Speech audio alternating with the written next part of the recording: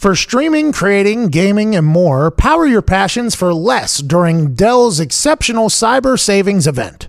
Enjoy up to $400 off stunning laptops like the XPS, along with high-performance desktops and next-level Alienware systems, redefining what's possible with 10th Gen Intel Core processors.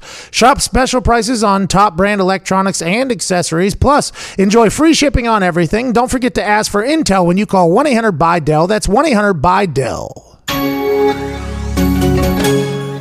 Hello. It is already December 5th. Holy hell, the holiday season is upon us. The lady and I watched the lighting of, what tree is it? Rockefeller thing in New York City last night.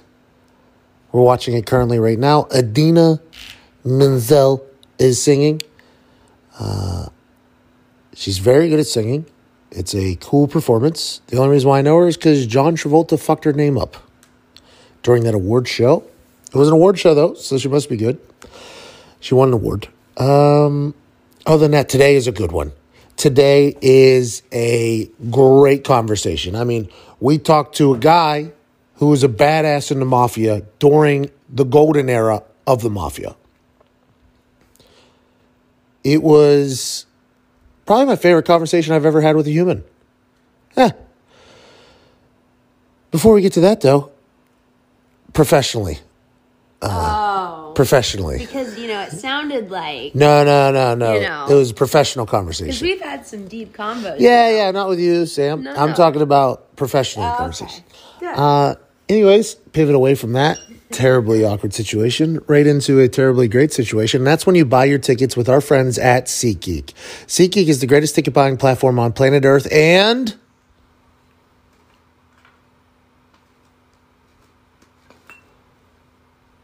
what? The moon. She doesn't listen to the show. I do, but I'm so That's sorry. unbelievable. I wasn't listening. Yeah, you weren't listening. Yeah. I was going to say something about how I use them for Celine Dion tickets.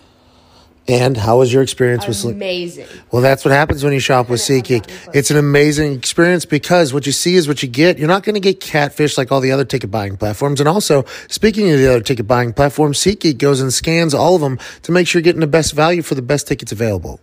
So if you're going to go experience something live, you need to do it through our friends at SeatGeek. It doesn't matter if it's sports, music, theater, comedy, you name it, they got tickets for it. You're alive, but are you living? Go live and experience something live with our friends at SeatGeek. And right now, use promo code PAT, get $10 off your first order. Wow. Promo code McAfee, $20 off your first order. Holy shit. I know. Let's get to this convo. Ladies and gentlemen, joining us now is a man that revolutionized the Mafia. He was known as the Yuppie Don. He was a part of the Colombo family. He has changed his life around completely. Now he's a coach, and a good one at that. This coming December, this month, he is launching 2 websites that you can check him out. Ladies and gentlemen, one of the most exciting conversations I've looked forward to in a long time. I heard this man speak when I was in college at West Virginia. We went and heard him talk. We weren't told who was talking to us, and it was an hour-long motivational speech. It was captivating. Ladies and gentlemen, joining us now, Michael Franzese. How are you? Thanks a lot, Pat. I didn't realize that. Did I meet you in West Virginia at that time? Oh, yeah, I shook your hand. I'm from Pittsburgh, where a lot of you Italians roam, so I was excited to chat with you, man. Oh, that's cool, man. Yeah, there's a lot of us down there for sure. Got a couple of them in the room right now. Okay, so let's lead off with your story. You were born and raised in Brooklyn, and your dad was a member of the Mafia, if I have that correct. That's correct. My dad was the underboss of the Colombo family back in the 60s. Okay, so I watched The Irishman just yesterday, and I feel like I've gotten refreshed on the entire Mafia thing. What was life like growing up with a dad that was an underboss in a Mafia family? Well, it wasn't only that he was the underboss, Pat. For some reason, my dad was probably the highest profile figure of his time. He got a lot of attention. He was constantly under investigation, always a major target of law enforcement. So I grew up around, FBI and law enforcement, basically shadowing my father 24/7. So, I grew up hating the police for that reason, because they were always there, and I got into many, hassles with them and arguments and so on and so forth. So It was strange. You know, I love my dad. He was a great father. So I always looked at law enforcement at that time as the enemy. So I grew up with that kind of thinking, you know, early on in my life. And I think if I recall right from your story you told us at West Virginia, you weren't planning on going into the family business. And then one time you visited your dad in jail and told him basically you were going to get in there to help him get out. Am I accurate in saying that? Yeah, what happened, I mean, I was a pre-med student and I was an athlete. I played ball at Hofstra University. And my dad drew a 50-year prison sentence from allegedly masterminding a nationwide string of bank robberies. He supposedly ordered this whole string of robberies. And at the time, Joe Colombo, you know, was the boss of our family. I got very close with him, met a lot of my dad's friends. And, you know, they told me, what are you doing going to school? If you don't help your father out, he's going to die in prison, because he was 50 when he went in. So I go to see him in the visiting room, and we're sitting down there in Leavenworth, and I said, Dad, you know, what's the deal with this bank robbery? And he swore up and down. He said, son, I was framed. I'm not a bank robber, and we got to work to try to get this conviction overturned. And that's what just turned my whole head around. And I said, okay, then, you know, I got to leave school and try to help you out. And that's when he basically proposed me for membership in the family, because he said, Pat, if you're going to be on the street, I want you on the street the right way. In his mind, the right way was to become a member of his life. So he proposed me for membership at that point. In jail, you got proposed a membership of the Mafia? Well, when I say propose, he had to send word downtown, you know, to the family leadership down there and say, I'm proposing my son. And at that point in time, I sat with who was the boss of our family at that time, the acting boss, Tom DeBella. He's passed on now. Because, you know, Joe Colombo had been shot and seriously wounded at that big rally that we had, the Italian American Civil Rights Day at Columbus Circle. So Tom ran it down for me. He said, you know, your father's proposing you for this life, and from now on, 24 hours a day, 7 days a week, you're on call to serve the Colombo family. That means if your mother is sick and dying, we call you to service. You leave your mother, you come and serve us. From now on, we're number one in your life before anything and everything. So at 22 years old, I was recruited at that point in time, and that's when it started for me. What are some of the jobs you do as a young guy trying to earn your way into the family, just getting into the Mafia? You know, Pat, basically, you got to do what you're told. I mean, you know, look, I'm always honest with the audience. They say that, you know, in order to make your bones, so to speak, you know, you got to be involved in a murder, you got to kill somebody. And, you know, you're basically on call to do whatever you're told to do. And I had to be in Brooklyn, you know, 7 days a week almost. And I was kind of at the beck and call of my boss and my captain at the time. And, you know, at the same time, I'm an earner, so I'm trying to earn a living, trying to impress them, show them that I can, you know, bring money into the family. So I was kind of doing everything, you know, and then just leading up to the night when I would be called in to, you know, to be formally made. And for me, that happened on Halloween night, 1975. I was made with 5 other guys at that time. Is that like in the movies? I think in Goodfellas, there's like a candle that's burned and then it's in your hand and the whole thing where from now on you're reborn, basically, you're a made man. Is that how it goes in real life as well? Yeah, it's a very solemn ceremony. You know, the way we did it, there was 6 of us that night. And it was at Anthony Colombo, Joey's son, had a catering hall in Brooklyn. And that's where we held the service, because obviously you don't want the law around, so it's got to be very covert. And the 6 of us walked in individually. The boss was seated at the head of like a horseshoe configuration. The underboss in the consigliere, which is an official position, was to his left and right, and all of our capos or captains were alongside of them. So I walked down the aisle, stood in front of the boss, held out my hand. He took a knife and cut my finger. Some blood dropped on the floor. This is a blood oath. And then I cupped my hands. He took a picture of a saint, Catholic altar card, put it in my hands and lit it aflame. And it didn't burn, you know, it burned quickly. It was merely symbolic. And he said, tonight, Michael Franzese, you are born again into a new life, La Cosa Nostra. Violate what you know about this life, betray your oath, and you'll die and burn in hell like the saint is burning in your hands.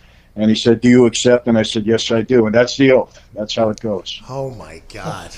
What a wild scene that is. I'm sure you at this point can fathom the people from outside looking in the Mafia world.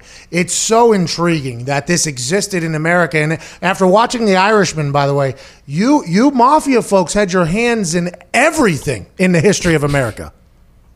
Well, you know, we did. And you know, it's what I tell people is that, you know, we survived and prospered for well over 100 years in this country. And the reason for that is because we infiltrated society, from the guy on the street in the numbers business right up to the White House and everything in between. I mean, we controlled the unions.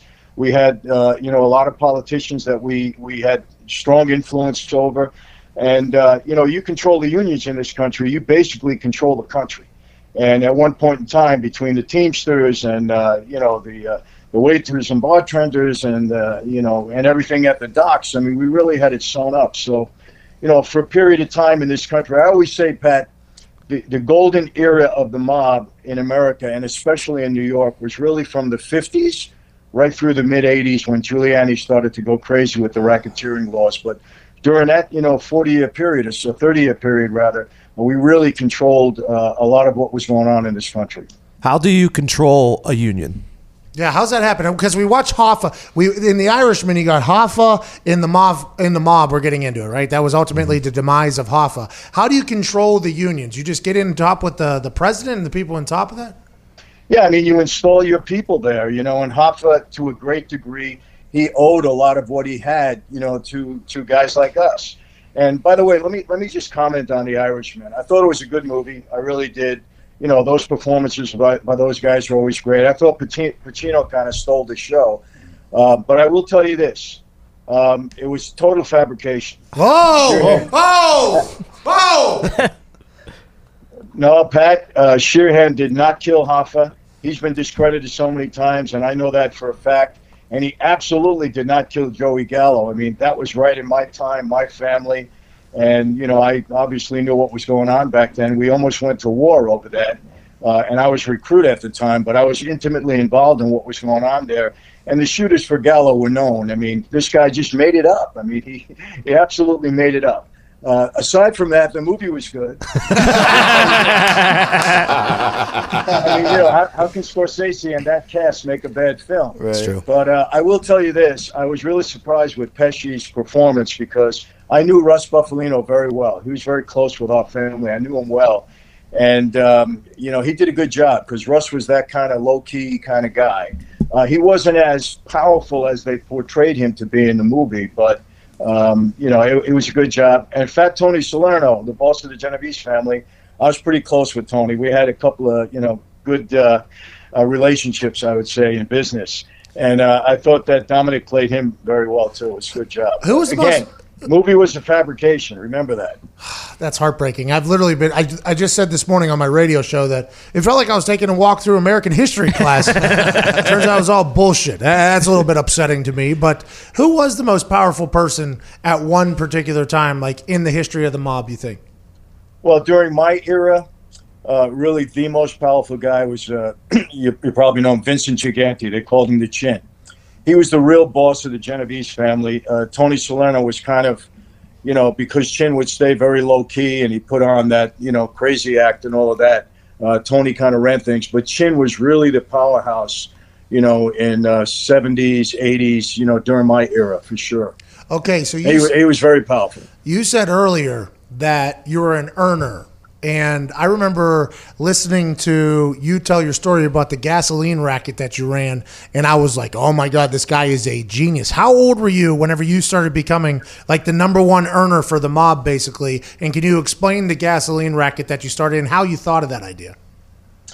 Yeah, basically I was in my 20s. I was fortunate, Pat, that I had a head for business, and I knew how to use that life to benefit me in business. And, just a quick thing, I had a lot of legitimate businesses going on. I had 2 automobile dealerships. I had a leasing company. I had a lot of stuff that I had put together. But, the real score, I would call it for me, was the gasoline business. And basically, there was a guy out east in Long Island that had a small gasoline operation. He had a company. And 2 guys from another family were extorting him. They were trying to get involved in his business. So he ran to me. I was kind of the guy on Long Island for help. And basically, he told me that, he had a germ of an idea on how maybe to defraud the government out of tax on every gallon of gasoline. Now, you got to understand, I hated the government at that point. Yeah. And, my targets, my targets were always big. I mean, if I went after anybody financially, I would go after an insurance company, a bank, because they got all the money and they don't feel it. And, of course, the government, right? So this was right up my alley. So I said, all right, we'll try and let's see what this is all about. So I got rid of the two guys that were bothering him. I mean, I made them go away. I didn't get rid of them. Yeah. I gotta be careful how I talk. But made those guys go away. And so I had this guy around me, Pat. Listen to this. A guy around me. His name was Vinny. Big guy, right? And he had a scar across the top of his head. He was really a scary looking guy. And he was my butcher. He was a butcher. So every Saturday he would bring me meat, right?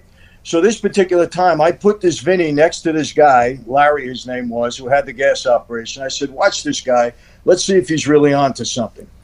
So about 2 weeks later, we started a new company, opened up an office. 2 weeks later, he comes to me on a Saturday, and he's got this box on his shoulder.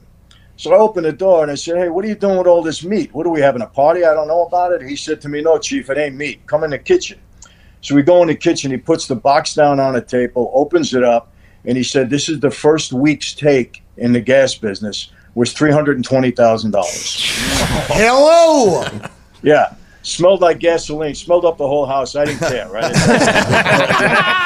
But, so he really caught my attention, and we grew that 320 over a 7-8 year period to, between $8 and $10 million a week that we were bringing in, and I had over 350 gas stations I either owned or operated. And then I had 18 companies that were licensed to collect tax on every gallon of gasoline. So we really had it going on for quite some time. I recruited the Russians from Brighton Beach. They were my partners. They had a number of unbranded stations at that point.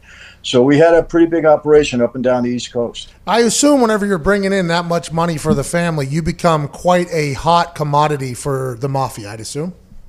Well, yeah. I mean, when I realized what I had, I went to see my boss, who was Carmine Persico at the time. He passed away earlier this year. And I said, Junior, they called him Junior. I said, Junior, I'm going to show you more money than you ever saw in your life. So immediately looked at me and said, we don't deal with drugs. I said, Junior, it's not drugs. I hate drugs. We didn't do anything with drugs. I said, it's gas.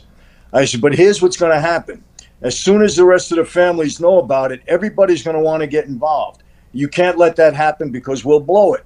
I said, so every time I have an argument, every time somebody tries to get involved with me, I got to win. No politics, no nothing. You got to stand behind me. And if you do that, I said, I'm going to make you a wealthy guy. Well, at the height of my operation, I'm bringing in $2 million a week into the family.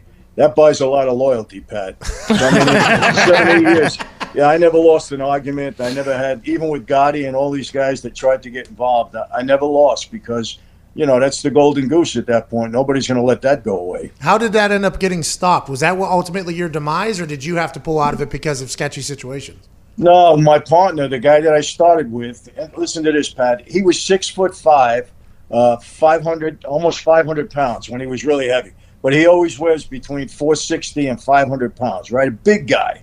And he wasn't a sloppy fat. I mean, he was just a big, solid guy. Anyway, he gets himself in trouble on another case. He gets indicted. And in the middle of his trial, he comes to me. We had a jet plane, a helicopter. We had a compound in Panama.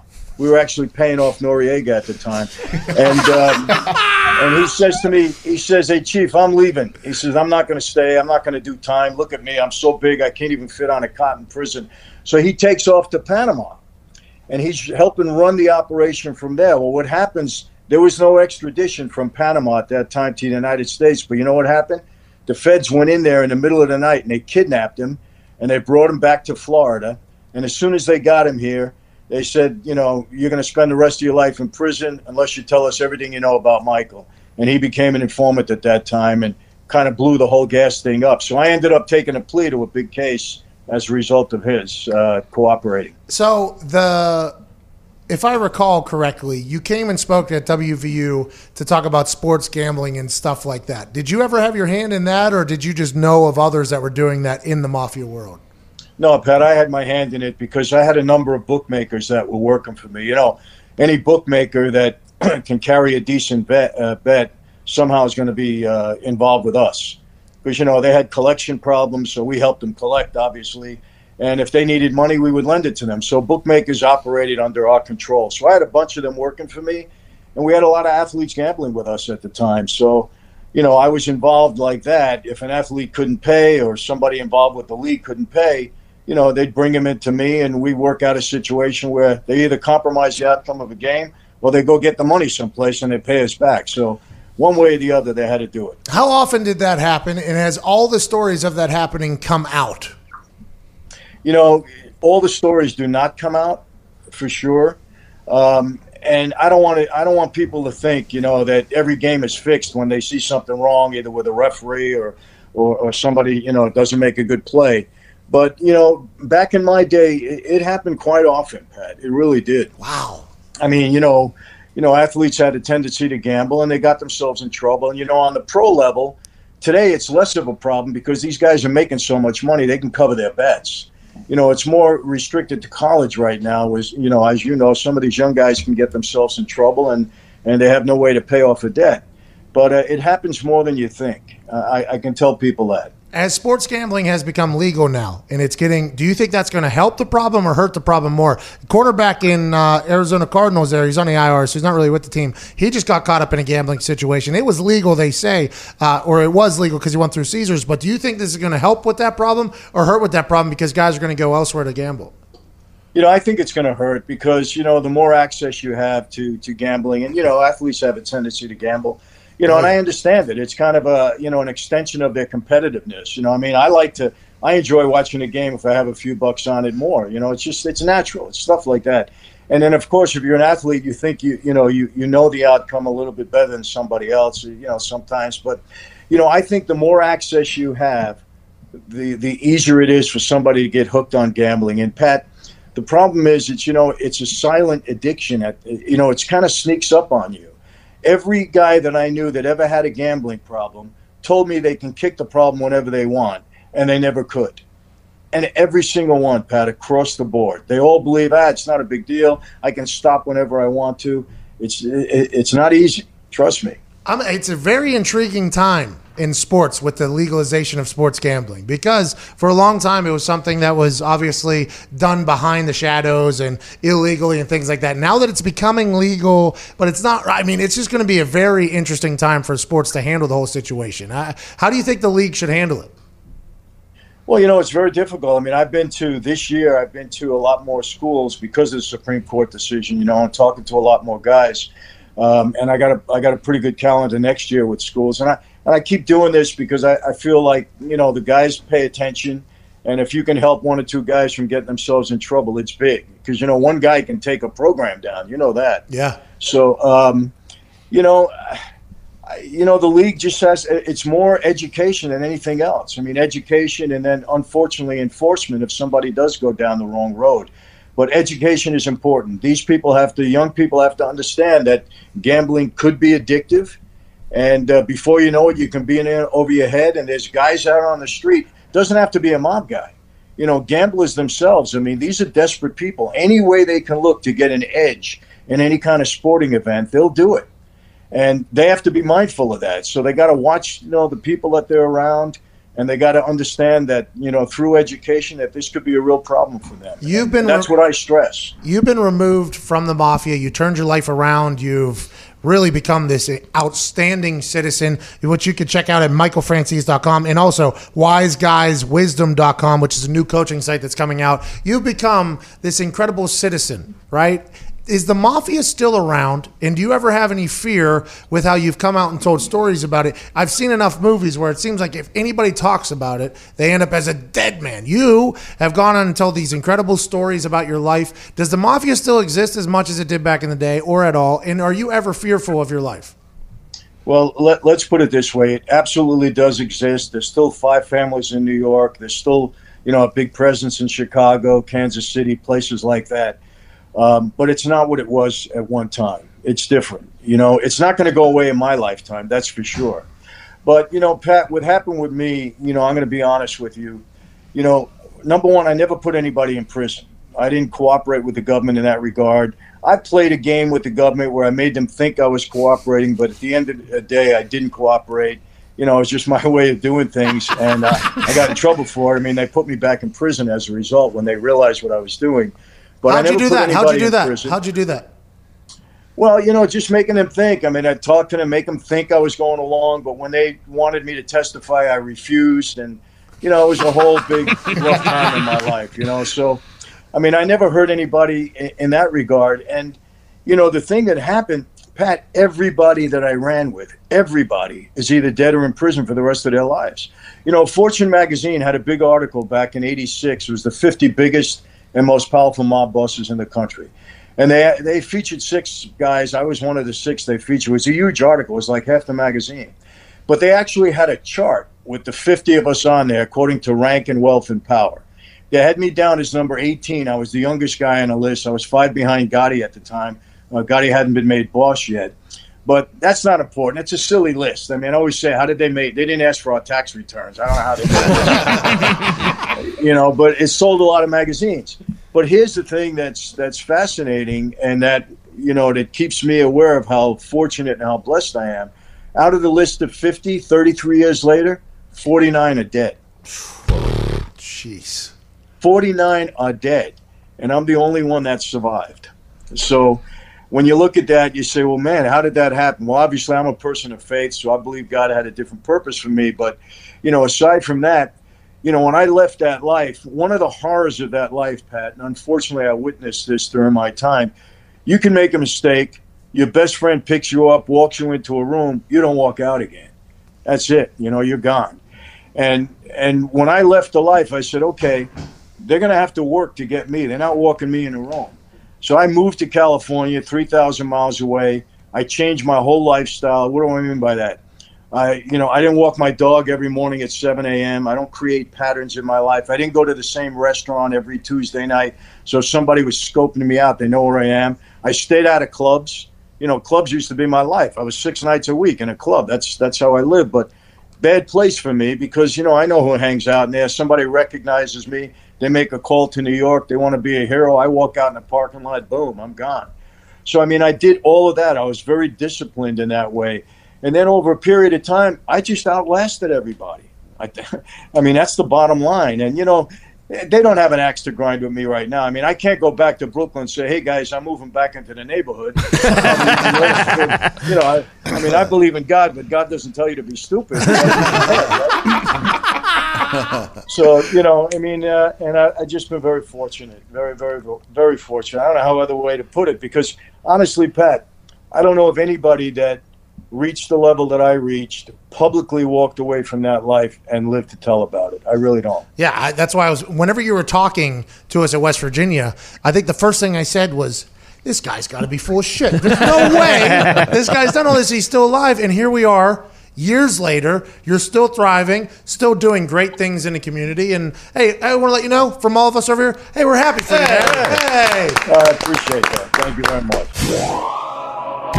Hey, I told you this was going to be a good conversation. We're just getting started too. A lot of magic is coming. And support for the Pat McAfee Show 2.0 comes from Manscaped, who is the best in men's below-the-belt grooming. Manscaped offers precision-engineered tools for your family jewels. Jingle balls to the walls, fellas, listen up. Untrimmed pubes are a thing of the past. It's time to gear up and get yourself the gift of shaving this holiday season. I'm talking about the Manscaped Perfect Package 2.0. They just launched in Target stores. That's a huge milestone for them, and the movement to save men from having hairy pubic regions is in full force. By the way, congratulations to Manscaped getting into Target. They deserve it. I've been talking about this Lawnmower 2.0, which comes in a Perfect Package 2.0 kit. It has proprietary technology that makes sure you don't nick or snag your nuts while shaving your pubic area. This is revolutionary, absolutely revolutionary, and I'm so happy and proud of them for getting into Target because they've been a sponsor of ours for a long time. And to be honest, the first time I got the Lawnmower 2.0, I started with everything down there, and then I shaved my entire lower half. Sam loved it, didn't you? Hated it. She didn't like that I shaved my legs, but she loved that I shaved my family jewels. And you can do that without any fear this holiday season with our friends at Manscaped. I mean, it's hard not to just shave your legs, though, whenever you see how smooth it goes. You can go willy-nilly on your willy-nilly with our friends at Manscaped. Don't use the same trimmer on your face as you use on your balls. That's just disgusting. The Manscaped Perfect Package 2.0 also includes the Crop Preserver, an anti-chafing ball deodorant, and moisturizer. You already put deodorant on your armpits. Why are you not putting deodorant on the smelliest part of your body? Makes sense, doesn't it? Speaking of sweaty and stinky balls, I'm thankful for their Crop Reviver. This product, along with the Crop Preserver, keep your balls from sweating, smelling, or sticking. And these products smell good. Their manly scent is attractive and will help set the mood, if you know what I mean. The perfect package will also come with a pair of Manscaped boxer briefs that'll keep your junk feeling fresh all day. It's time to upgrade those overused pair of boxers to Manscaped's high-performance anti-chafing boxer briefs. 'Tis the season of Manscaped, so get yourself, your dad, your brother, and friends the best gift of all, the Manscaped Perfect Package 2.0. Get 20% off and free shipping with the code PAT at manscaped.com. Your balls will thank you. Once again, 20% off and free shipping with the code PAT at manscaped.com. 20% off, free shipping, manscaped.com. Code PAT. Let's go. What does the Mafia do now? Everything is being watched. There's cameras everywhere. Not that you're still connected at all. I'm not saying that. I assume that you get whispers, though, of what they're going. What does the Mafia do now, and what do they have their hands in? Anything? Well, let me tell you this. I don't know if you know this, but my dad was released from prison. He did 40 years on that 50-year sentence. He was in and out 5 times on parole violations. But he was released in 2017 at the age of 100. He was the oldest inmate in the country at the time of his release. My dad will be 103 in February. Holy shit! Yeah, and so he's still got his ear to the wall. So I'm still in touch with my dad, and I kind of know what's going on, and so I mean that's how I stay in touch. But they're very low key right now. They're not doing things. I mean, they're doing the typical gambling stuff in the numbers business, and they got some union involvement again. They're kind of getting it back after Giuliani took a lot away or led that charge. So very quietly, I'll tell you what's happening. When I was in that life, we had 5 families. We had 750 made guys that actually took the oath that comprised all 5 families. You had a bunch of associates, but those 750 guys. At that time, the FBI in New York had 1,200 and some odd agents assigned to all 5 families. So they had a lot of agents around, a lot of law enforcement. Today, same 5 families, there's less than 100 agents that are monitoring all 5 families. Because why? Now they're into terrorism and cyber, crime and all that kind of stuff. So what's happening now, I believe, is that the mob is building up again, slowly, quietly.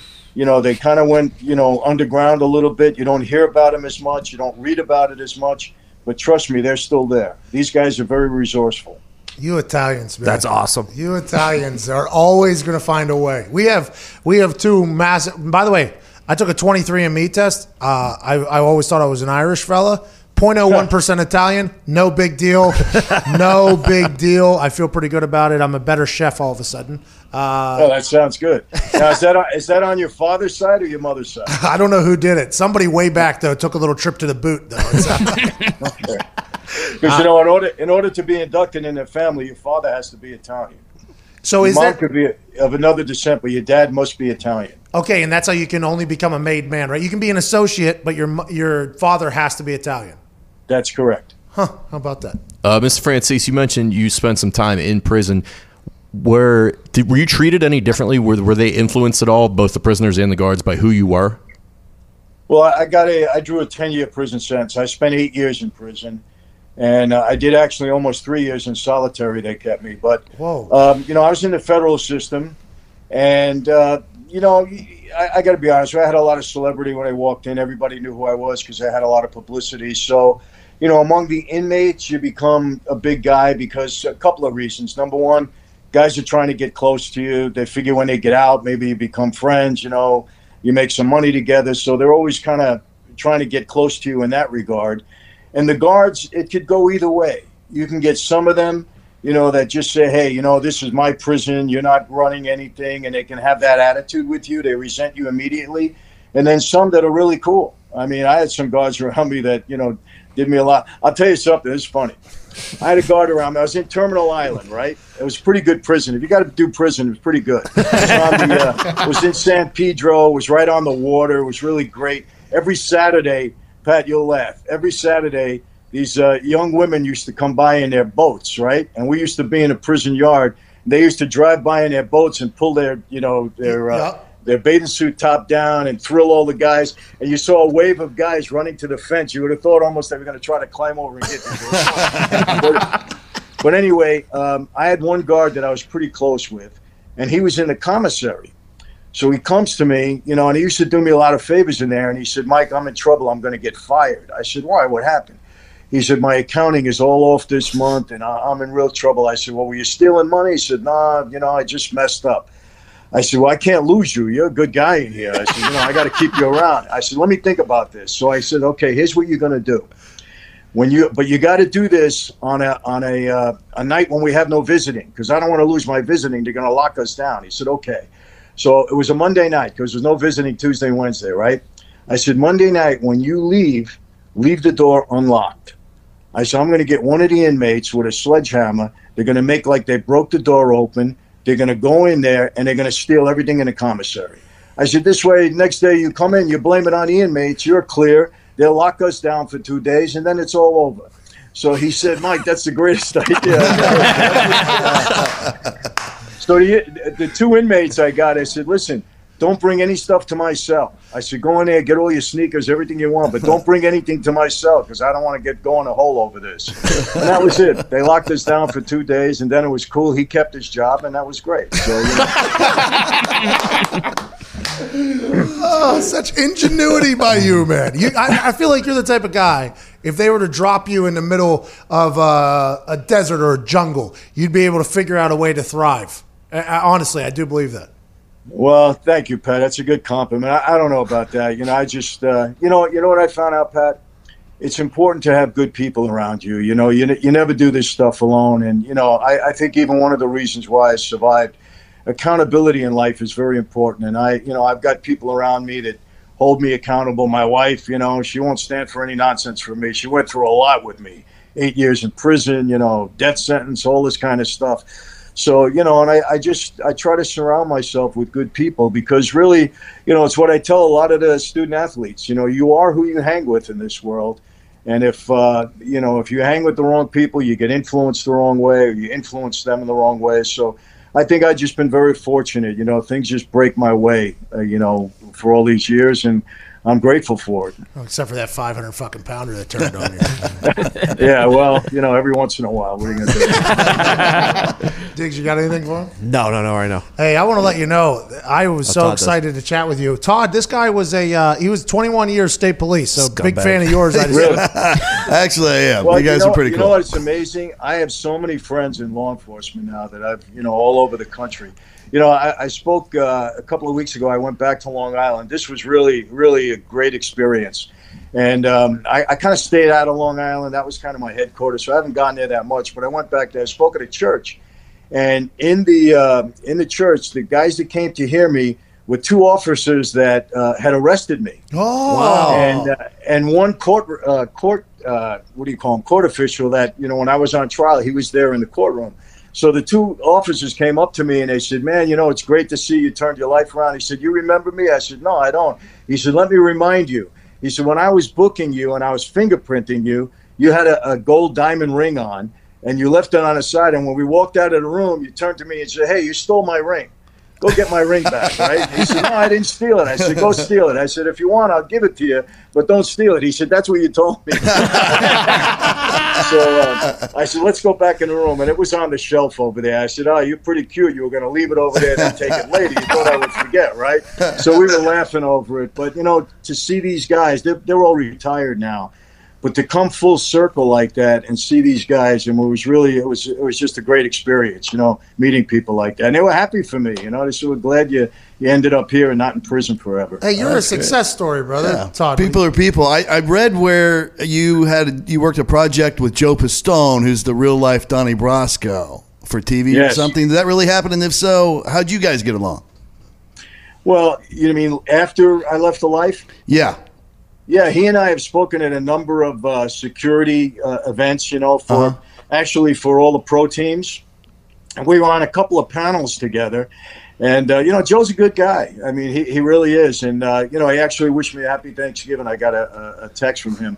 But we've probably been in each other's company about 10 times over the past several years. And, you know, I had met him on the street, too, because I was really? pretty friendly with, you know, with one of his guys. And, I said to him, man, I'm glad I didn't do any business with you back then, Joe. He said, yeah, you're lucky you didn't. Okay. So, the Donnie Brasco, obviously there's documentaries and movies about that. The Sopranos, now The Irishman, where you said it's fabricated.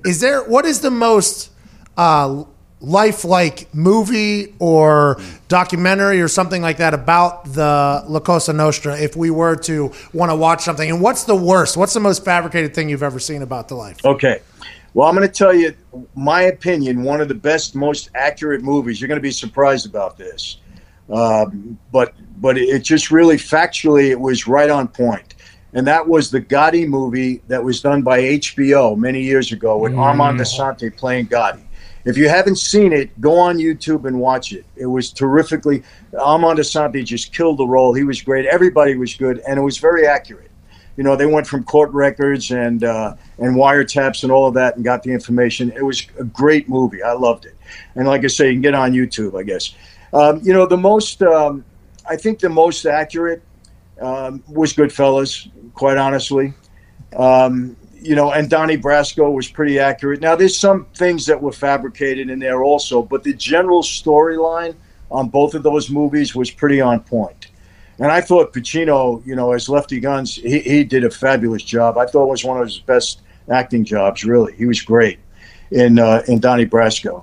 And Goodfellas, I mean, for me, you know, Joe Pesci stole the show there. I mean, he was just I don't shine shoes no more. And it was fairly accurate, both of those movies. So I say, you know, those three would be on the top. The worst movie, absolute worst, was the recent Gotti movie. Travolta, So easy. Oh my! You know that was the only movie I know of that got 0 on Rotten Tomatoes. 0. And I felt bad because, you know, I know the Gotti family pretty well, and I said, man, you know, it should have never been made. It was just terrible.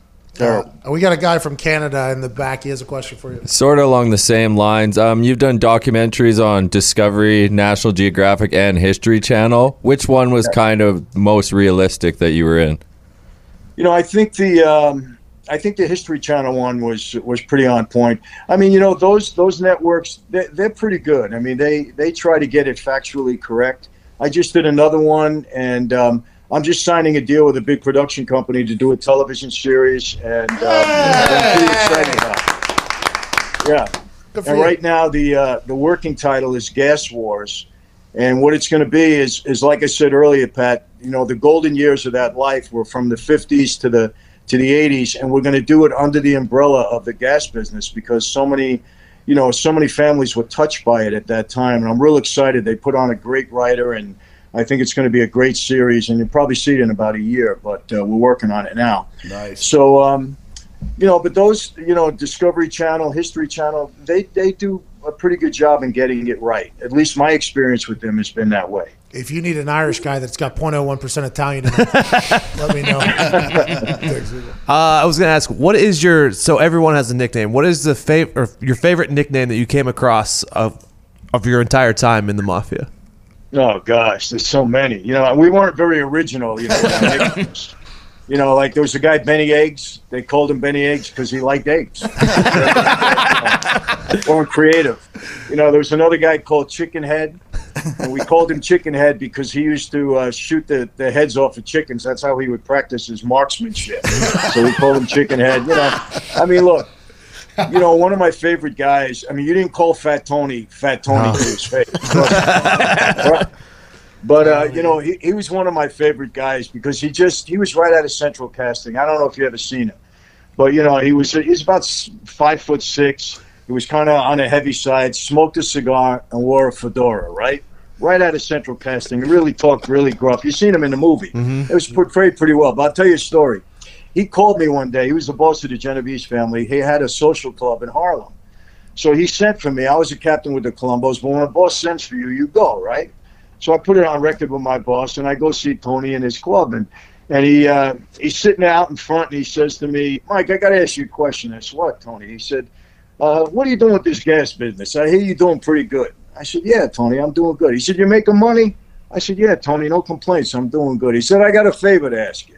I said, hey, you're the boss. Anything you want. What could I do for you?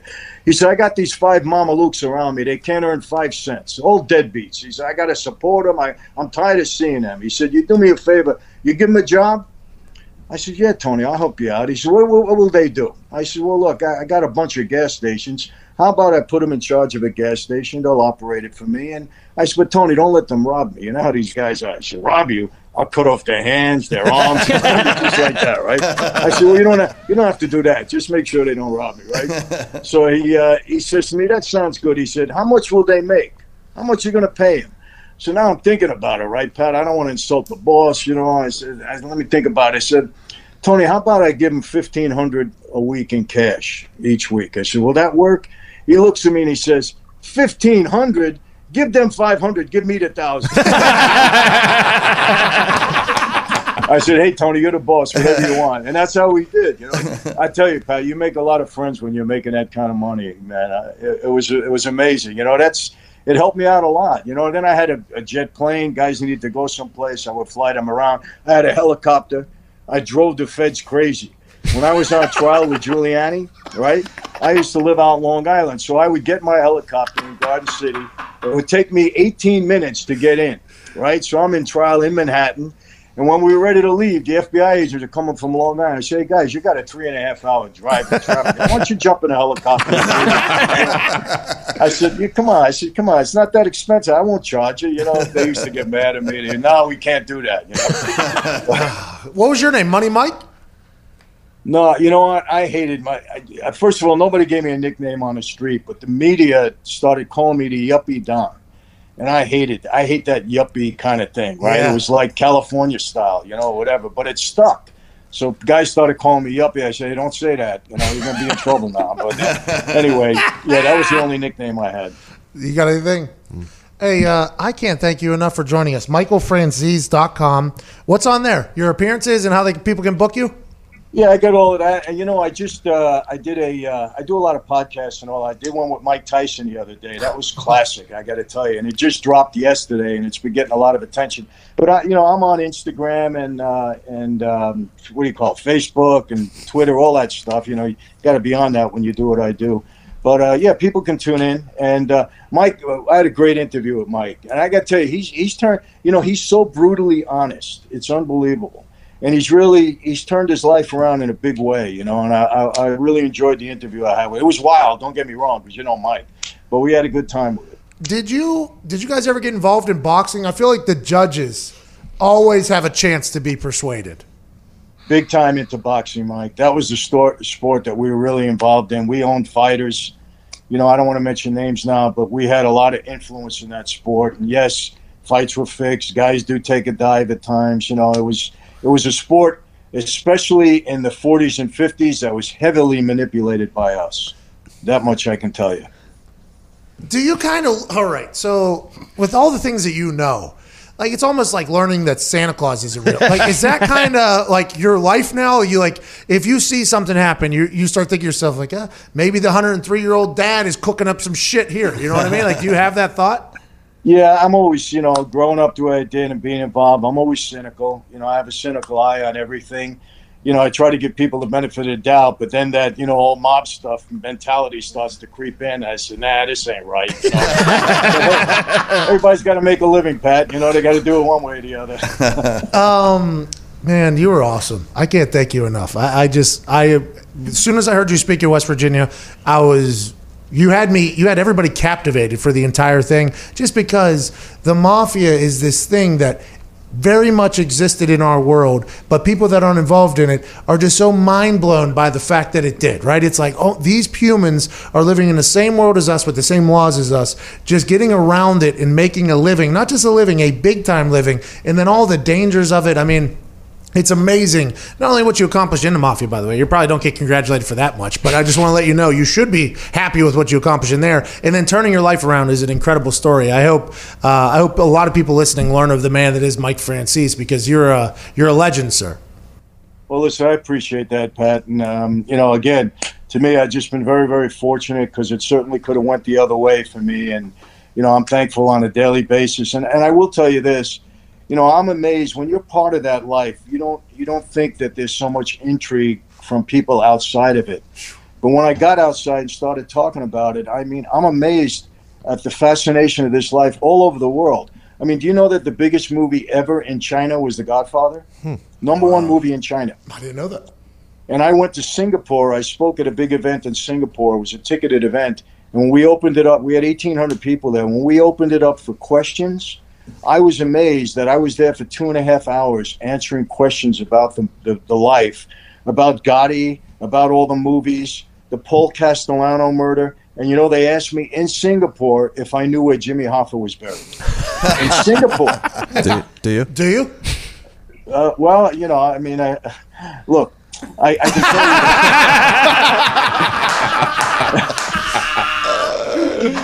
tell you. I can tell you this. That movie was fabricated, and I don't know if the truth will ever come out. But look, he disappeared in '75. That was right through my time. I can tell you that the order came down from New York, and there was talk about it, way back when, and I think I know, better than most what really went down there. But I'll leave it at that. I'm not joining the Hoffa train where every other week somebody comes out. I know where the body is and all this kind of stuff. I doubt they're ever going to find his body. I can tell you that. Ladies and gentlemen, MichaelFranzese.com, WiseGuysWisdom.com. Turned his entire life around. Great coach, inspirational man. Hire him to talk at your whatever it is. You're captivating, and I can't thank you enough. Ladies and gentlemen, Michael Franzese. Well, same here, Pat. Thanks a lot for having me on. I heard, so many great things about the show, and I can see it, so I'm glad you've gone down this road, and things look great for you too. So it's all good. I'm going to book you to come talk in here, man. Just because, I absolutely, I am so intrigued by the entire thing because I grew up around all Italian, literally all Italians. DiGilio, Maraldo, Impavito, Peronio, Mastro Giacomo, Dalla Sala. These are all my friends. Like where I grew up. So I'm literally all Italian. So the entire thought of the mob has been literally something that I've been intrigued by since I was a child. So it's like really cool. Well, where's your studio? Indianapolis. Oh, Indianapolis. Okay. I go to Chicago quite a bit, and I actually have a close relationship in Chesterton, Indiana, which is not too far from me. I think it's about a 2-hour drive from Indianapolis. So I go there quite a bit. Maybe we'll connect. Oh, I would love to. That'd be awesome. Would be very honored. I'm very thankful you came on, man. Appreciate it. Hey, and thanks for holding the iPhone, by the way, here for 47 minutes. Your forearms must be, burning. No, well, they're not like yours, I can tell you that. But anyway, my wife just gave me this gadget to put on the back of the phone, so it's easy. Oh, the button thing. Yeah. Hey, now your wife cool. is a famous lady as well, right? My wife's great, man. Listen, if it wasn't for her, I'd either be dead or in prison for the rest of my life. No doubt about it. So she, she deserves any credit for getting me on the straight and narrow. That's for sure. And she keeps me that way too. But she's terrific, and she's kind of low key. I'm the guy out there doing the stuff, and she kind of just keeps me straight in the background. Whenever you said you were going to go straight or whatever, I wonder, she had to be so scared for you, I'd assume. Well, she was, because the feds told her. When I was out on parole, the feds told her that, it's only a matter of time. I was going to get killed. Every time I walked out the door, Pat, literally, we didn't have cell phones back then. We had beepers. She used to beat me like 5-6 times. I had to run to a payphone and tell her I was all right. They really scared her. They really did. So in my house now, I'm telling you this. I have 5 daughters. I got 2 boys. I got, the whole bit. In my house now, if the doorbell rings early in the morning, nobody will answer it because they figure I'm going to get arrested or something's going to go wrong. This is 20 some odd years later. They get afraid when the doorbell rings. That's how much of an impression that stuff made on them. In The Irishman, I know it's fabricated, but when Joe was about to turn on the car, when all those car bombings were happening, there was a moment there where I was like, oh, I didn't even think about every single time you turn your car on, you have to think like, oh, shit, this thing could blow up right in my face right now. You guys were savages back in the day. It was absolute savages. Yeah, no doubt about it. Look, you had to survive in that life, you had to be on the alert pretty much all the time. Did you wear suits every day? What's that? Did you wear suits every day? I did, yeah. It was terrible. I mean, look, and my weekends, Pat, my weekends were weddings and funerals. Mm-hmm. And half the time I didn't know who was getting married or who died, but we had to go because, respect. You got 750 made guys, and somebody's always dying or getting married. And so you had about a respect. We went with our guys. We got a table. We gave an envelope. And if it was a funeral, we went there, paid our respects. There was times when I went to 2, 3 weddings, 2 funerals in a weekend. It was like part of our life. Wow. Jeez. Did you dance on that dance floor? Or? No. I didn't do that. Just give the envelope. That was it. Hey, we're here. Thank you so much. Good luck. Have a good one. Appreciate it, Pat. Thank you. Thanks, guys. Thank you so much, Michael Franzese. You're amazing, man. Thank you. Cheers, dude. Hey, stay alive. He was awesome. Yeah, awesome. That was incredible. Wow. He was awesome, dude. So good. Could talk for hours. I've been looking to book him for a long time. Literally, as soon as I heard him speak at West Virginia, I was like, I want to talk to that guy again. I mean, now that I'm older, too, and I've seen more documentaries and more movies, it's just like, that's fucking awesome. My face hurts. I just smiled the entire time. I saw the Italians light up over there. It's like, hey, this is one of our heroes, this guy. Hey, we're making a comeback, too. You heard it. By the way, him saying, hey, my dad, he's 103, that's how I kind of keep in touch. I would love to see his dad over there, just like Russ and the Irishman, just like, don't do that. How about that line? Yeah, I don't think they're ever going to find that body. He knows where it's at. Yeah, for sure. He said, I'm not going to come out in the Hoffa Or has train. a good idea. Yeah. I mean, that was right during my time, he said. I mean, that was insane. The call came down from New York, which is where I was. I was one of the biggest earners they had, so I'm pretty high up in the family.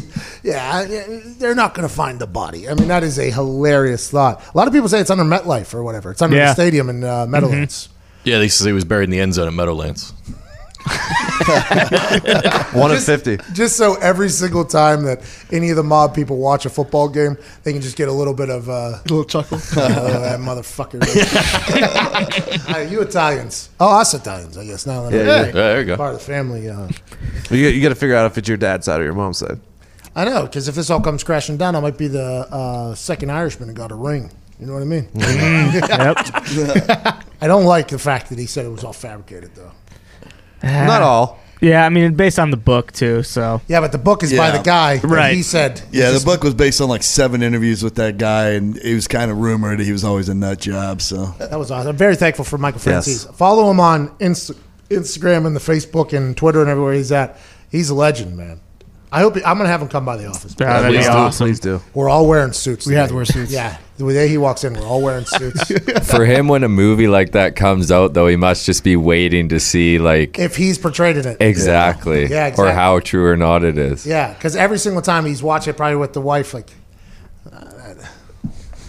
there's no way that's true. Think about what that guy did to that guy. There's no way that would happen. And that guy wasn't even that guy. I think but the way he probably dissects it is probably just like, anytime like It's like you watching a punt. Exactly. And listen to the commentators. Be like, well, this guy. So it's like, come on. That is not. That's the way it goes. Anytime a movie comes out, we should have him on, just like be our like specialist for that. All right, 1 to 10, how accurate? Just hang up after. It was like a 3, Pat. All right, thank you, Mike. Have a good one. Big thanks to him. Insert breaking news sound here.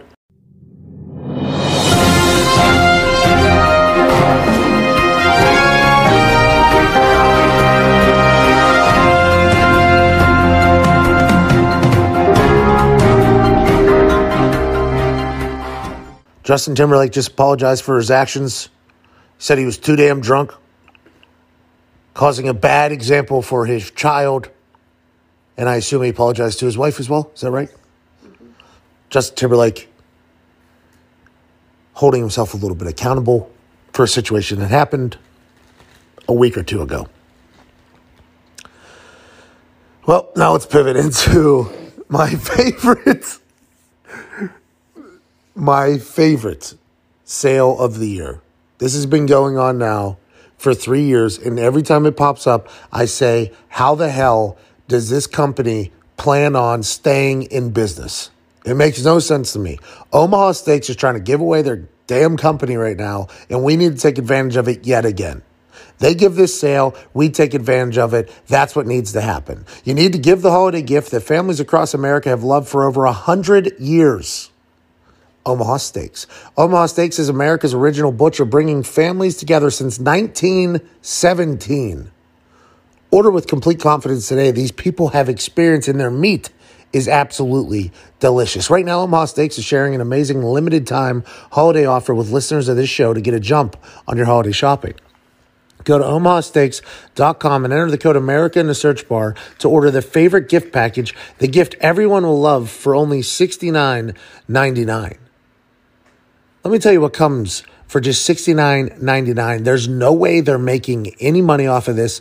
Let's take advantage of this now. For $69.99, you get 4 6-ounce bacon wrap filet mignon, 4 savory premium pork chops, 4 Omaha Steaks burgers, 4 perfectly browned potatoes au gratin, 4 made from scratch caramel apple tartlets, and an Omaha Steak signature seasoning packet. And for listeners of this show, a free 6-piece cutlery set and cutting board. All this delicious food plus the free cutlery set they'll enjoy for years to come for only $69.99. Omaha Steaks is a fifth-generation family-owned company with over 100 years of expertise. Omaha Steaks are the most tender, the most flavorful, and you can only get steaks of this quality from Omaha Steaks, America's original butcher.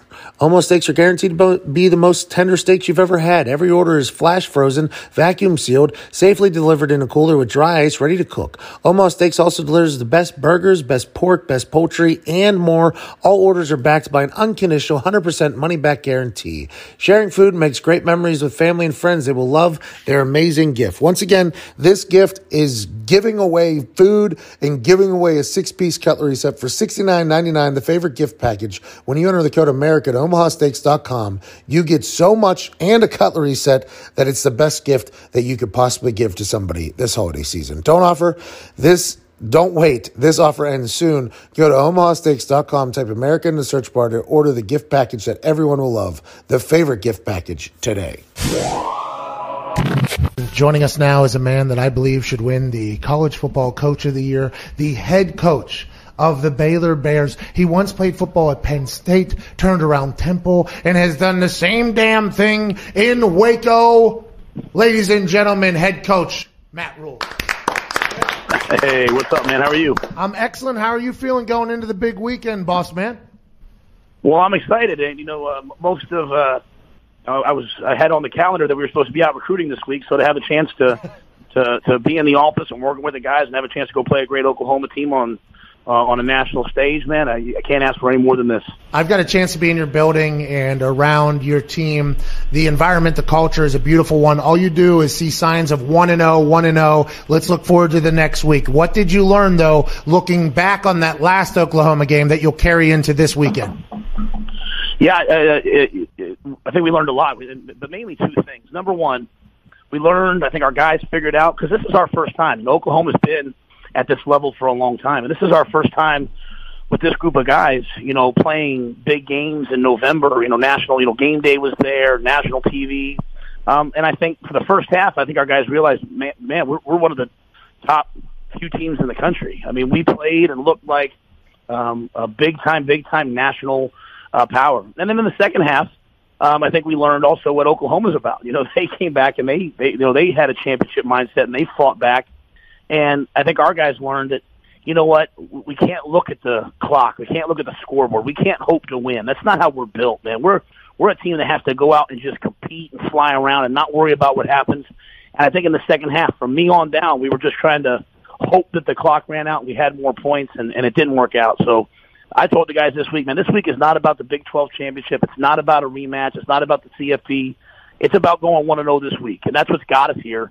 It's hard to do. It's easy to say, but hopefully we can have that same mindset. Yeah, how do you keep, because you have a young team, you said it, the team has not been in this situation before. There's a lot of conversation right now about if you guys win this, you're talking about some big dreams, big aspirations coming to fruition. How do you know that that's reality and not have your boys focus on that? Well, so I try to adjust the reality. Like, hey, we're in this position, man, and it's pretty cool. I got people texting me like angry that we're number 7, and I'm like, okay, I'll take it.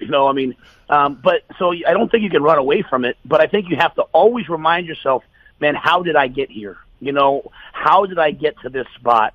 And we got to the spot by being really humble and just playing one snap at a time, one game at a time. And so I think we realized, like, if we go out and we win the football game, then we continue to stay in the conversation. If we go out, we lose a football game, we're not in the conversation anymore. So the only thing we can control is trying to go win the football game.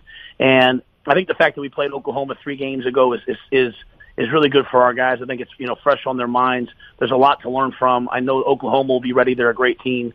And I think our guys recognize, man, you know what, we better focus on playing really good football and hopefully put a full game together. Super blue-collar team you have. The coaching staff, the players, everything on through is a blue-collar squad. I think that is all of Waco, Texas, by the way. That's why they're beloved by their fan base. And you don't like to ever talk about yourself, but I want to ask you a question to dive a little deeper about you. Whenever you were asked to turn around the Baylor Bears program, right? And that's what you were tasked with whenever you took that job. There was PR nightmare after PR nightmare, bad decision after bad decision happened in that program before you got there. And then you were asked to turn it around. Was there any thought in your mind that this could happen, A, so quickly, or B, so grandly as it has?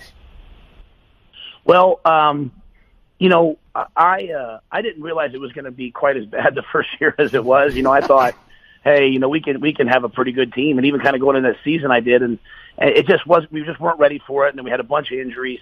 But, I expected us to follow a very similar path that we did at Temple. And, Temple, we went 2-10, we went 6-6, and we didn't get to even go to a bowl game. And then we finished the regular season the next year 10-2, went to the championship game, and then won the championship game the next year. And so I believe in our staff. I believe in our process and the way of doing things. And I said, you know what? Even as we were going through that first year here at 1-11, I kept reminding the staff, you know what? We always said at the Temple, our best coaching job was the first year. It wasn't the 10-win year. It wasn't the championship year. It was the first year when we taught the guys, hey, this is how we do what we do, and we kept them in it. And so when we were going 1-11 that first year, I kept saying, let's do our best coaching job. Let's keep the guys engaged. Let's teach them. And those guys that were out there that went 1-11, they're the same guys that are out here now. There's no grad transfer that came in. There's no big transfer that came in and helped us get where we are. I mean, this is the same guys. And so I felt confident just because we had done it once before. But I really felt confident when I saw the character of the guys on our team and the way they grinded for each other. I've gotten a chance to meet a lot of college coaches with this Thursday Night Football thing. And I'm going to be honest, some of them are absolute bums. They have no idea. They have no reason being a head coach in college football. Just chatting with them, it's like, well, how does this guy get the job that he has? Maybe it's this, maybe it's that. It's a whole different thing. But then whenever we talk to your staff, I mean, it was just such a professional operation from top to bottom. What is it about turning programs around that really gets you guys ticking? I mean, that seems like that is really what it is. Is that something that you get full fulfillment out of, is making guys meet their full potential when they haven't in the past? Yeah, I think so. I mean, people are going to have different legacies, and I think no one job is harder than the other. But when I sit there and say, hey, how do I want to be remembered as a coach, not as a man, not as a father, but just as a coach, I wanted to be remembered as someone who built things, who always left places better than they found them. And that's true for my staff. I came here and 7 of the guys came with me from Temple. Another 20 off the field came here. And I think it's just, at the end of the day, you have to make ultimate purpose in some way. You can want to do a lot of different things. But if I have a choice between winning and or making sure that our players have better lives for having been here, I'm gonna always choose our players. And that's true for our staff. And so when you come to a place where guys are going through a hard time or guys aren't fulfilling their potential, and you start waking up each and every day saying, how do I make not the team, not myself, not my pension, how do I make the players better? How do I help them maximize? Then all of a sudden, the walk-on that's in the corner locker that has like number 123, it doesn't feel a part of anything. All of a sudden now he's got coaches asking him about his tests. He's got coaches pushing him in the weight room. He's got coaches coaching him like he's a Heisman Trophy candidate, and he starts to say, you know what, I can do this. And then it just permeates through the whole locker room where everybody feels engaged, everybody's being pushed, no one feels like there's favorites. And then all of a sudden you wake up one day and you have a good team. And so I just think that's our approach. I mean, every coach says, well, I love the players like my own kids. Well, yeah, that takes time and that takes effort, and I think our staff does a great job of that. Your kids are around the program on a pretty regular basis. You told a story to us in our coaches meeting that Your son was correct me if I'm wrong, in the tunnel after a game behind a player who maybe was hanging his head, and you were about to, chew him out, but you saw your son standing right behind him. You're like, well, if I was his father, I wouldn't want to do that. And it kind of has shaped the way that you coach. Can you expand on that a little bit? Yeah. We were 0-3 at Temple, and we went out. This is my first year, and we went out to play Idaho, and we lost by a touchdown at the end of the game. And I knew we were eventually going to get it turned around. And we're walking out of the field into a tunnel to go into the locker room, and I see guys kind of hanging their head, and I see Sharif Finch, who's a freshman linebacker, who's a dynamic player for the Tennessee Titans right now, and a great story too.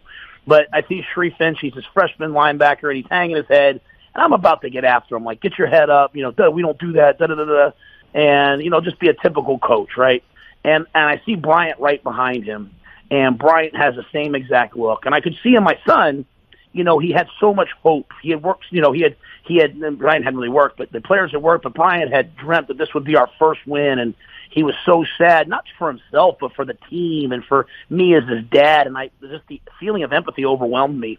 And it made me stop and not yell at Sharif. And it made me go in the locker room and say, guys, I know how much this hurts, but if you stay with it, I promise you someday we'll be champions.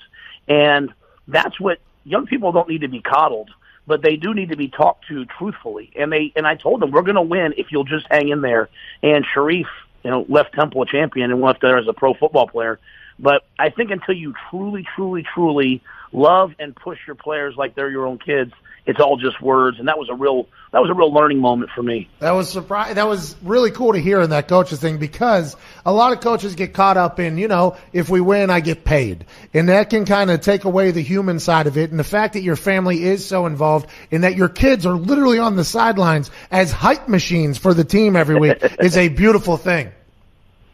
Yeah, I think a lot of our players come to us from all different backgrounds, and what we want them all to be great men. We also want them to be great fathers someday and great husbands, and people say that, but what better way to do that than to model it? So my kids, my son Bryant, the coach's sons, my two daughters, they're here with me every Sunday. They're 6 and they're 4, and they're maniacs, but they're in the office. And you know what? If I don't put my kids first, then I can never tell my players that it's important to be a father. And if my players hear me, make jokes about my wife and da-da-da, then they don't really know what a loving relationship looks like. When they see my wife walk in the building, they see the way I treat her, when they see the way I love her, when they come to our house and my wife cooks for them, and then we're truly modeling what it means to have a family, what a blessing that is. And so we do that. And at the same time, I tell the players, if my son's out of line, he doesn't get to cut ahead in Fortnite. He's also got now 114 older brothers that are teaching him the ropes and making sure he stays in line. So it's a good win in every single sense of the word. Okay. You mentioned that your friends were texting you saying they're upset that you're at number 7. Let's talk about the top 7 real quick. Ohio State has 3 Heisman candidates. LSU has a revamped offense where everybody's talking about Joe Burrow, who I think is the most NFL-ready quarterback right now out of everybody in this class. Clemson obviously has Trevor Lawrence and a bunch of superstars. Georgia has what people are saying the best offensive line, Jake Fromm. They have a bunch of studs. They've been there, done that with national championship. Utah, I don't know anybody about them. Oklahoma, Jalen Hurts, Lincoln Riley. Everybody says this is the most innovative coach in the history of college football. They've had Heisman winner after Heisman winner. Now Jalen Hurts is in the same conversation. Your Baylor team is a bunch of unknowns nationally. I mean, Charlie Brewer is a quarterback. Denzel Mims is a superstar. You have leading in sacks on the defensive side of the ball. But your team, I think they really rely on being a family and being tight. What is it about this team that makes them so good when there isn't the national superstar on the team carrying it? Because we're just a complete team, and we're just we're just a bunch of hungry, gritty, tough dudes that love to play the game. And we've sometimes taken heat for winning close games. And, I'm not really a participation trophy kind of a guy. Either you won or you lost, right? Sometimes it's well, they lost to them and these guys beat them, but since they lost to a really good team, there's no participation trophy for me for losing. We've gone out 11 times and we've won the game 11 times. And we lost to Oklahoma, and you don't hear me making any excuses about it. They beat us. But we're 3 points away from being undefeated, or 4 points away from being undefeated. And our one loss is to the number 6 team in the country. So I'm proud of our guys.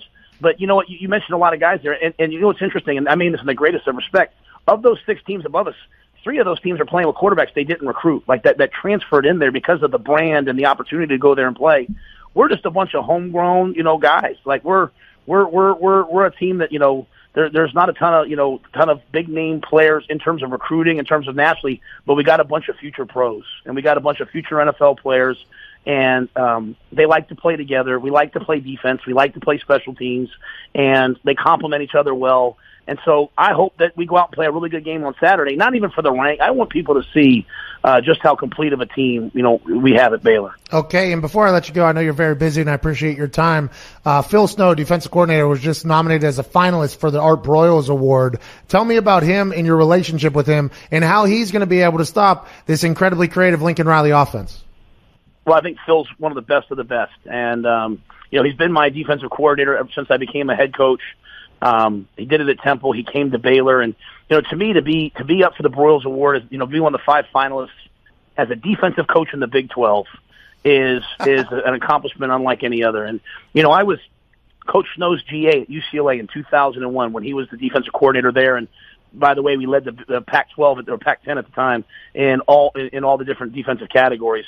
And, he used to scream at me like, "Hey, Rhule, is that coffee pot broke?" And I had to go make a fresh pot of coffee and bring it to him. And I told him I took the job. I said, I'm not bringing you coffee anymore now. I mean, I'm in charge now. But he's a great coach, and he's a guy to me that's reinvented himself. He was a defensive coordinator at Arizona State when they played Ohio State for the national championship. He was defensive coordinator at UCLA. Led the Pac-12 conference in all those categories.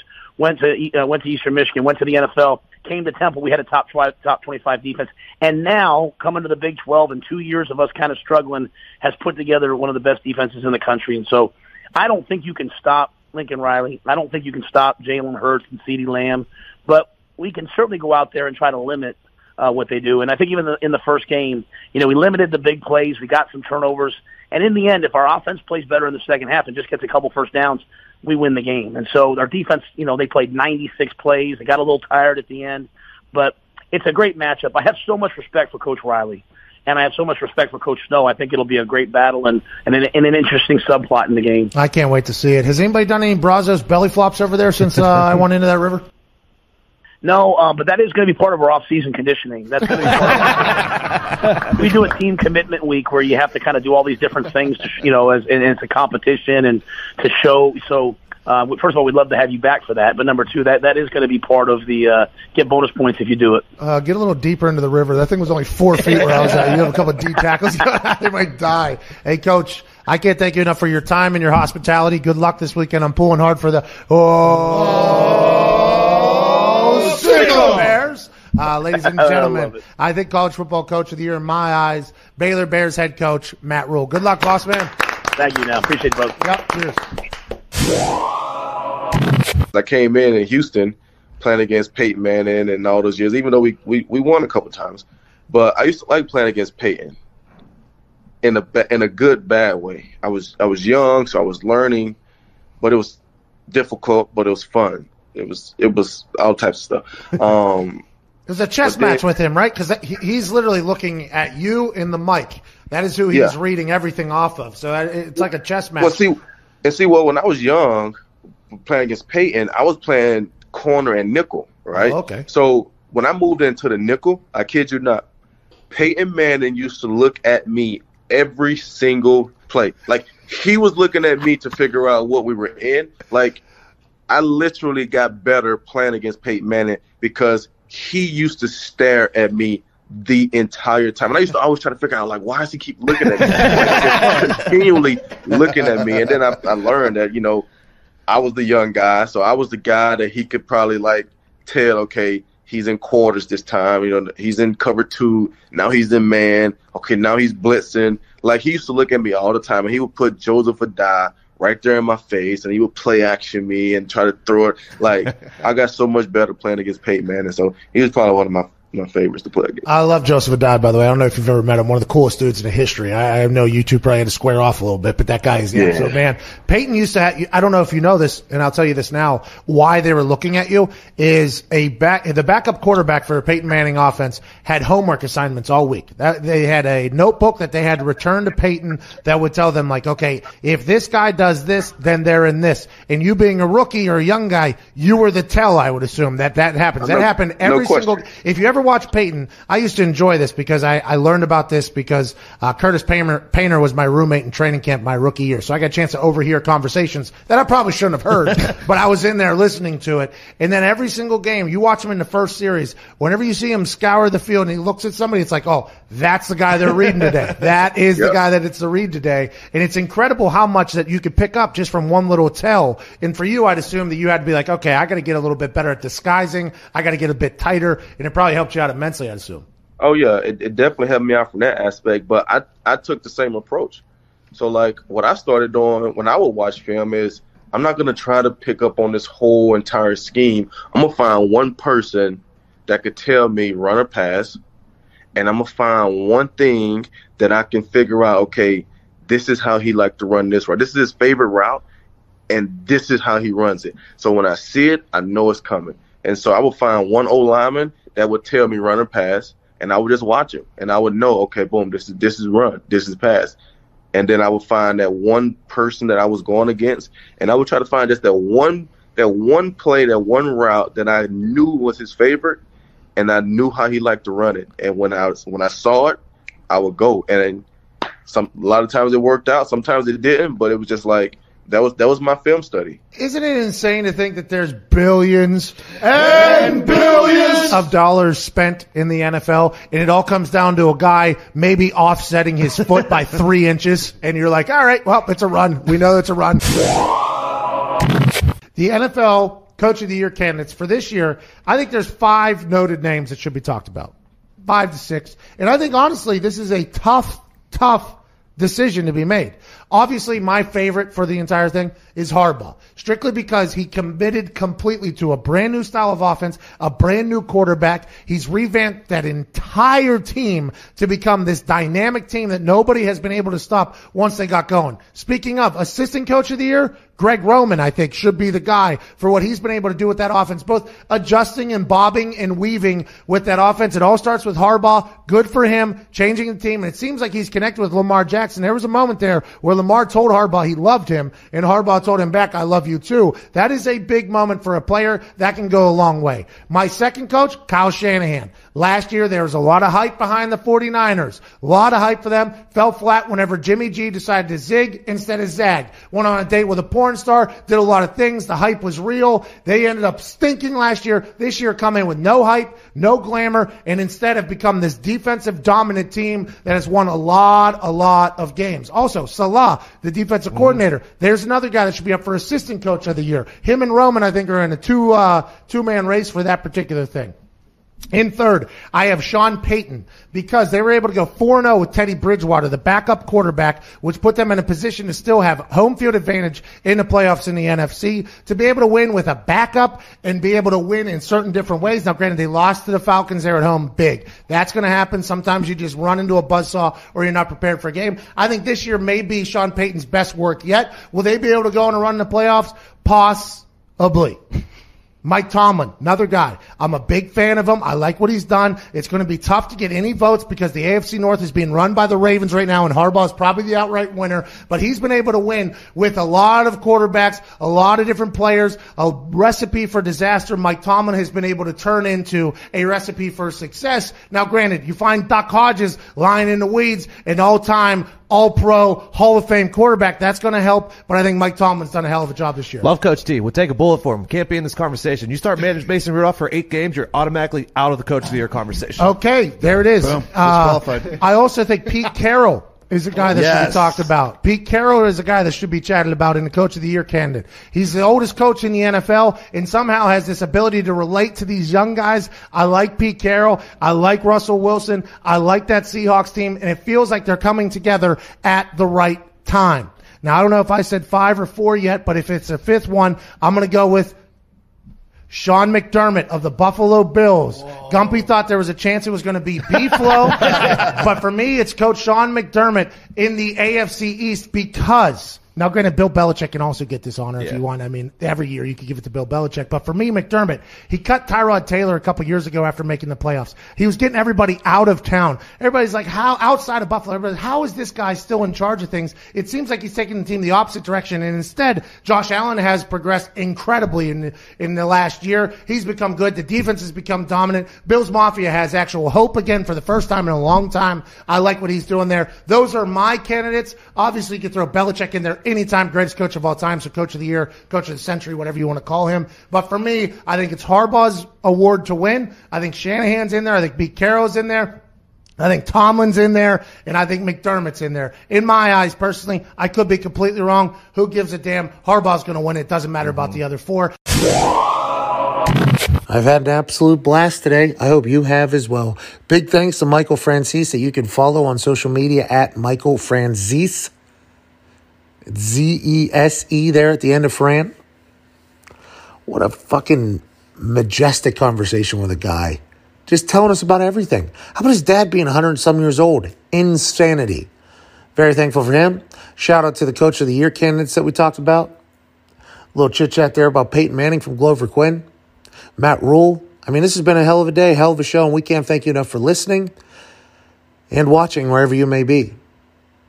The gifting season is finally here, and as you start to think about the perfect holiday gift for him or her, Tommy John should be the first thing that comes to mind. Tommy John is the revolutionary underwear, loungewear, and clothing brand that guarantees a perfect fit. Tommy John is here to save your holiday season with gifts to eliminate awkward adjustments for men and women. They create innovative products like breathable, wedgie-proof underwear and ridiculously soft loungewear and pajamas that are guaranteed to fit perfectly. Tommy John uses lightweight, breathable fabrics with multi-directional stretch so their bras and underwear can fit any type of body. Tommy John has eliminated visible panty lines for women and created a horizontal quick-draw fly for men. We're talking about revolutionary stuff here. Plus, you'll never get a wedgie, guaranteed. If your first pair isn't the best pair you've ever worn, you get your money back, guaranteed. Leave the jingling to the bells and give the gift of comfort this holiday with limited edition gifts like loungewear, pajamas, and underwear from Tommy John. Plus, save 20% on your first order when you visit TommyJohn.com/Pat. That's TommyJohn.com/PAT for 20% off. I wear Tommy John underwear. It feels damn good. I've heard that the bra and the panties are also incredible for your ladies, so go ahead and get a gift if need be. Go ahead and get some underwear, loungewear, everything that you could possibly need from our friends at Tommy John. TommyJohn.com/Pat, 20% off. Big thanks to listening. Use hashtag NGangEndgame to win a card to our store and send me something that makes me go, ha, ha, ha. Sam is traveling to a concert, so I will be home all alone, and I would like to laugh. We'll probably do a little Q&A on the Twitter this afternoon, later this evening. I'm going to be heartbroken that she won't be at the house, so we will keep things, keep me entertained on the internet. Ain't that right, babe? Yeah. Mm-hmm. How will I survive? I honestly have no clue. This is the first week where I've been able to sleep at home here for 4 nights in a row, and I don't know how I'm going to live with Sam not home. But we will survive. I will survive. Hey, hey. Big thanks to everybody that joined the show today. You're the absolute greatest. Ty Schmidt, play some independent music.